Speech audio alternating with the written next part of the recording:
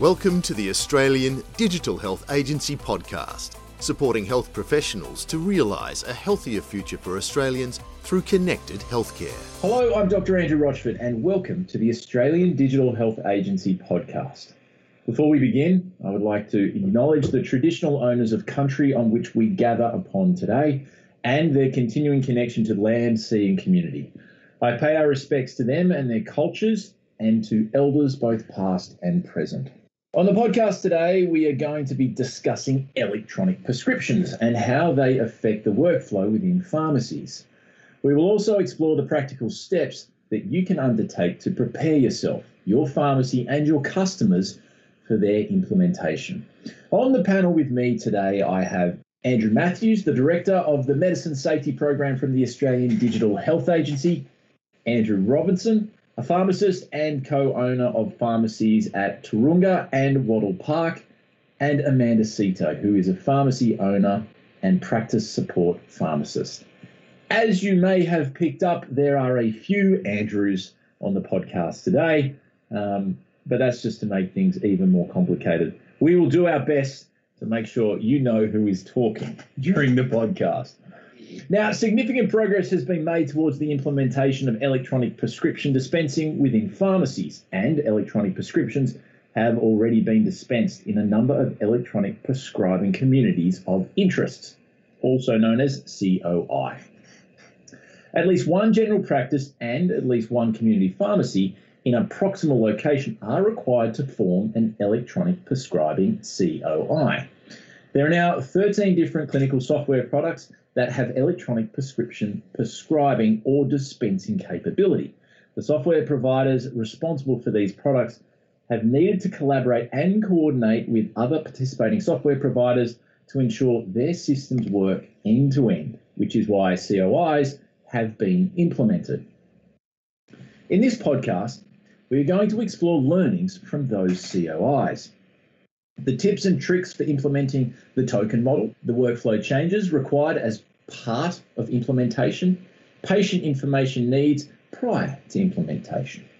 So let's get things started. What practical things did you do to implement electronic prescriptions? Amanda.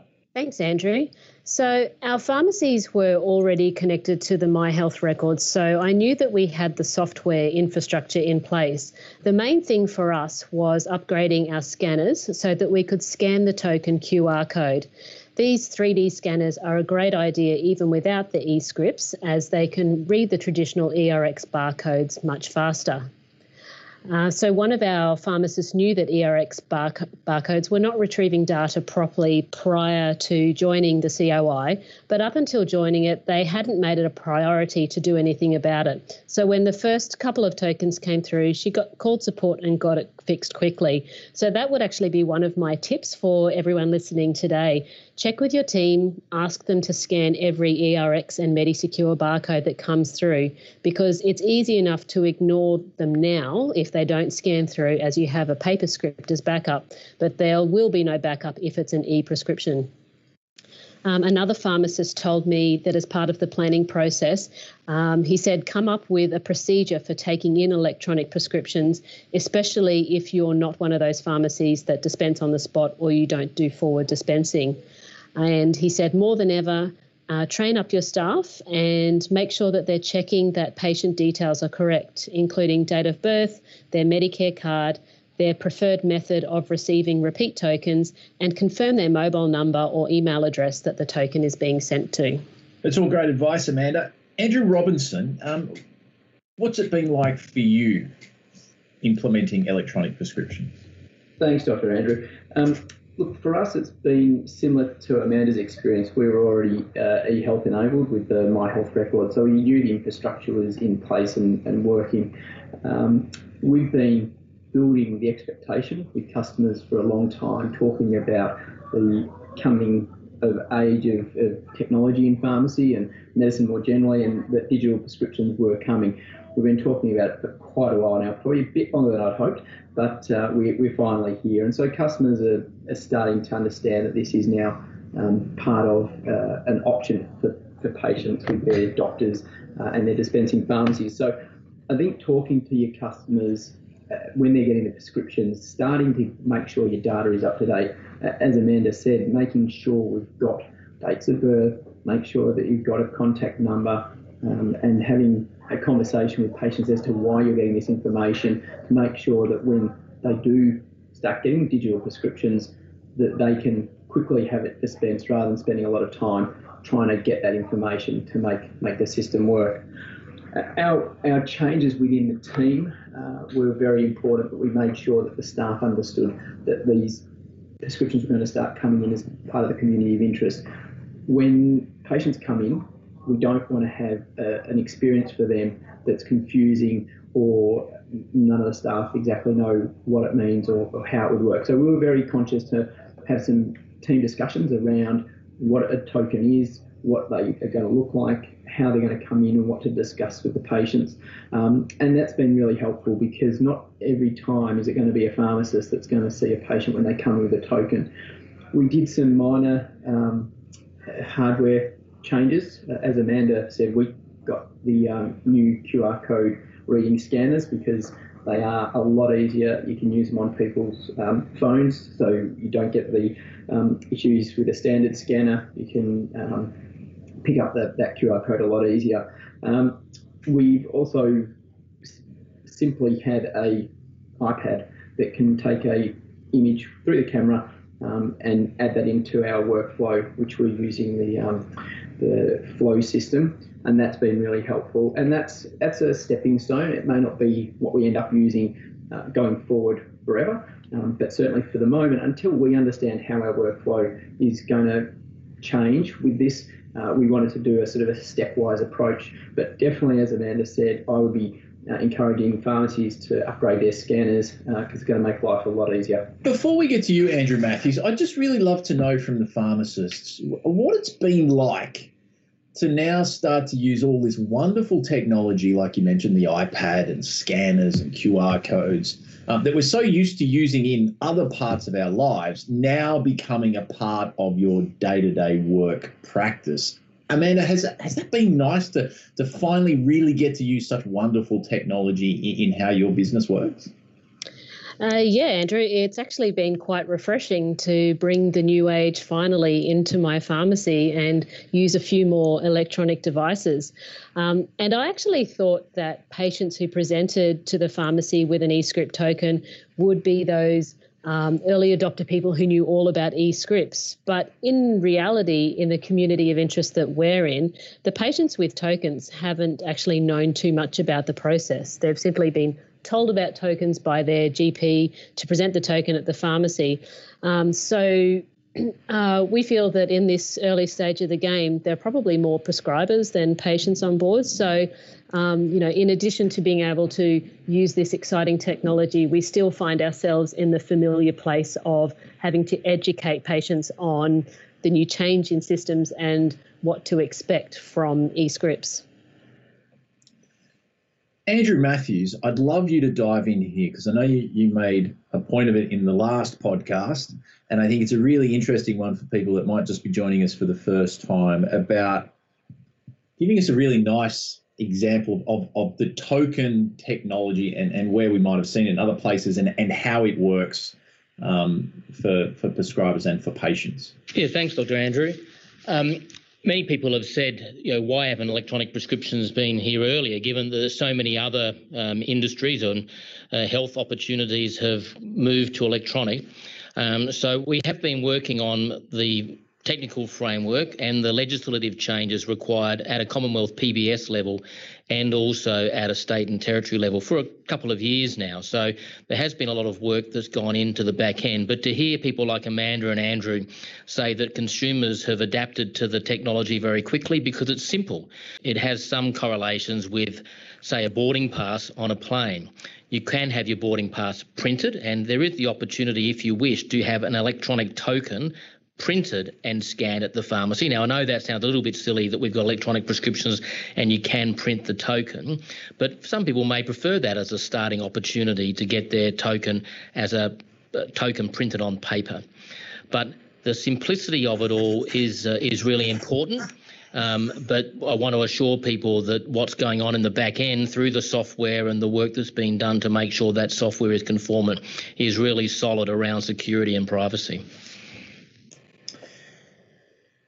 Andrew Robinson, how hard was it to train your staff? Have they been keen to adopt this as well? Because you made mention of how important that is in the whole workflow in your workplace, making sure they understand and they're willing to be just as part of this journey as the patients. Yeah, look, the staff have been very good at adopting the technology. One of the requirements I asked them was to download our app that will eventually use the wallet that they'll have to handle the tokens or allow them access to the active script list in time, just so they can actually understand from the patient perspective, what is it like to be starting to use these digital platforms to allow them to access their prescriptions and see what repeats they've got and all the other benefits that these digital media have to offer our patients.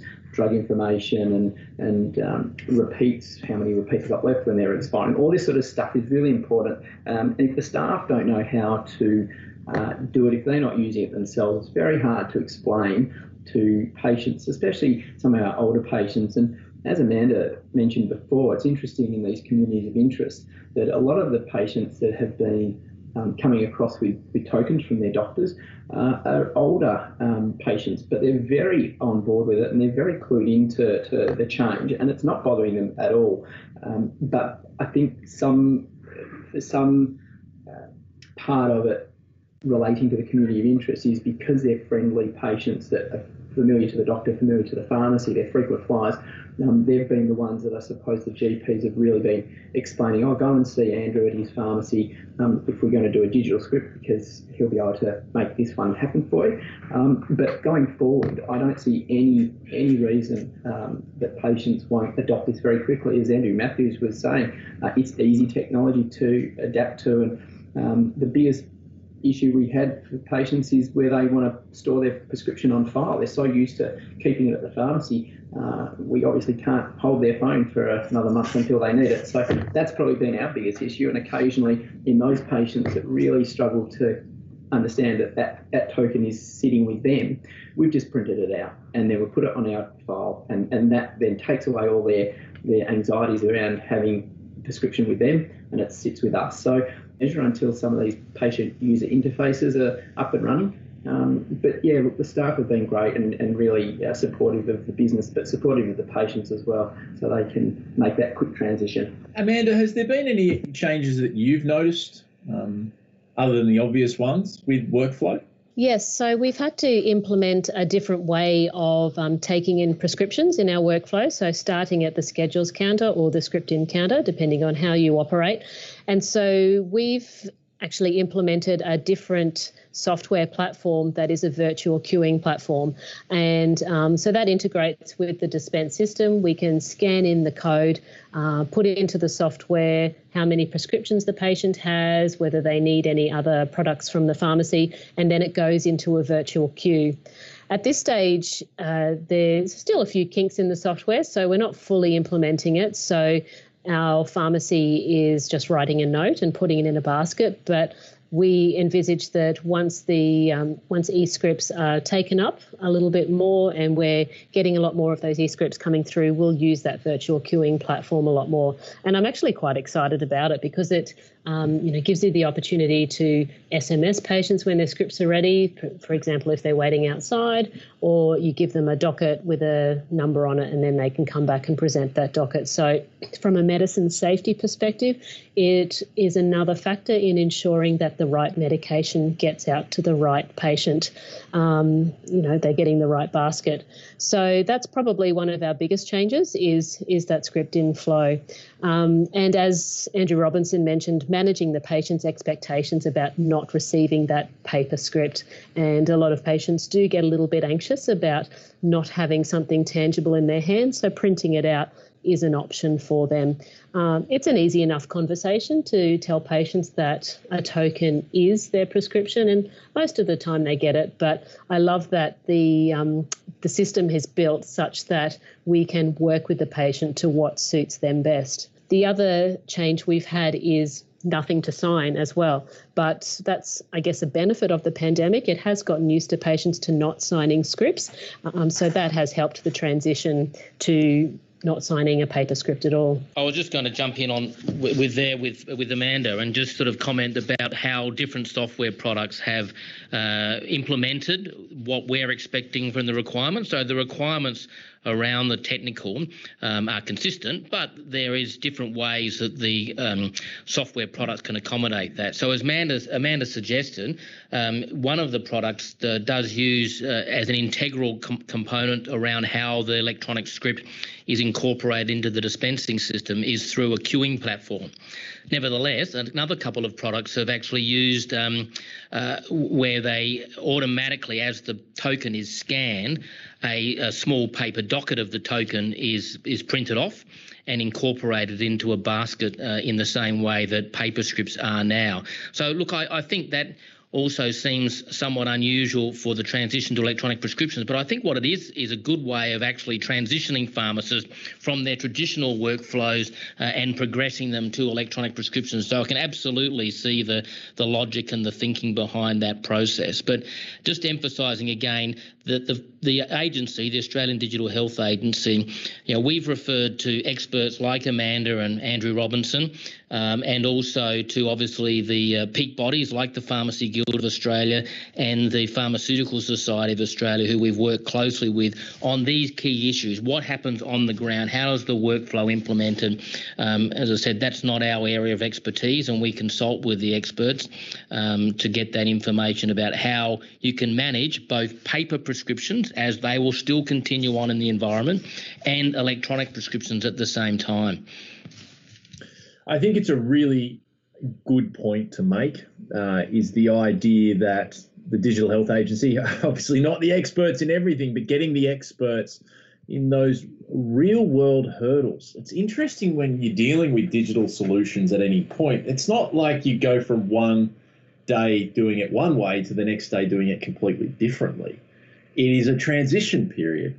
And it's really interesting to hear both from you, Amanda, and Andrew Robinson, that the transition period will take time and that there's different ways to make the workflow become a new workflow as it moves towards being predominantly digital prescriptions versus nowadays where it's paper prescriptions. Andrew Matthews, if for pharmacists thinking about obviously this becoming more commonplace, what are some of the resources that the agency has to help them prepare? So we've have now available on our website a link to a toolkit that contains 66 assets of both a digital nature and also those that can be printed and printed off and sent to your pharmacy. But you need to get access to that through your peak body, and they've been publishing that information about how you can access those resources through their various newsletters and some information on their website. So certainly the Pharmaceutical Society currently has a electronic prescriptions phone-in line, and they'd be very much prepared to give you that special access to be able to download those electronic tools, those electronic assets, or order for printing and delivery to your pharmacy a range of different window stickers, posters, DL flyers, for example, that you can use to get your consumers ready for electronic prescriptions. Andrew Robinson, how important is it to make sure that the consumers are ready? I think consumers have been ready for a long time, Dr. Andrew. I think this is a natural transition with most people being digitally competent. They've been using smartphones for a long time. They've been using social media for a long time. As Andrew Matthews said before, airline tickets with QR codes and scanning off your phone. These are concepts that are not foreign now. They are quite commonplace in many industries. So I think it's been, as I said before, I really think our customers, and I know it's only a small cohort at this stage, but they have been really accepting, and it hasn't ruffled any feathers. It hasn't caused any concern. The patients are really comfortable with it. They're comfortable with the security around it. The biggest issue, as Amanda said before, is not signing something and not taking something away with them. It's sort of because that's so ingrained in how we've provided the care before. But certainly there hasn't been too much or any pushback from patients being concerned about it at all. Having them, I suppose, aware in our pharmacy, like Andrew Matthews said, we did get some of the resources from the Digital Health Authority, and we've got the decal on the window saying we're eHealth ready or eScript ready. We've got some flyers that we're giving just to patients that we know that see the doctor in the community of interest, because we don't want this to become a problem where patients going to their GPs who aren't yet turned on with the technology, because we're conscious of this being a testing phase, a development phase, a workflow, understanding the workflow phase, because like Andrew Matthews touched on it before, really critical. The biggest change in all of this is to the pharmacist and their workflow. To the patient, it's very simple. To the doctor, it seems, from my point of view, very simple. They just offer the patient a prescription that's either printed or a prescription that's digital. The biggest change in all of this is the workflow in the pharmacy. And so what we've had to do, like Amanda was saying before about the virtual queue, we're doing a virtual queue but with the physical equivalent. So for what I mean by that is when we take a prescription in, we'll add it into our virtual queue and then we'll put it in a basket like a normal queue. And if it's an e-script, we've got the good old laminator out and made some coloured sticker things, and not me because I'm not very talented at that sort of stuff, but one of my very, very good staff member has created those little tickets, and we literally throw them in a basket so we know to look at that digital queue, because we are still transitioning from a more traditional physical queue process. I think both will probably work in harmony for quite some time yet until the token model is more broadly adopted. Oh, absolutely. I mean, there's not a lot of horse and carts around anymore, but I'm sure there was a period where there were cars and horse and carts on the road at the same time. Good analogy.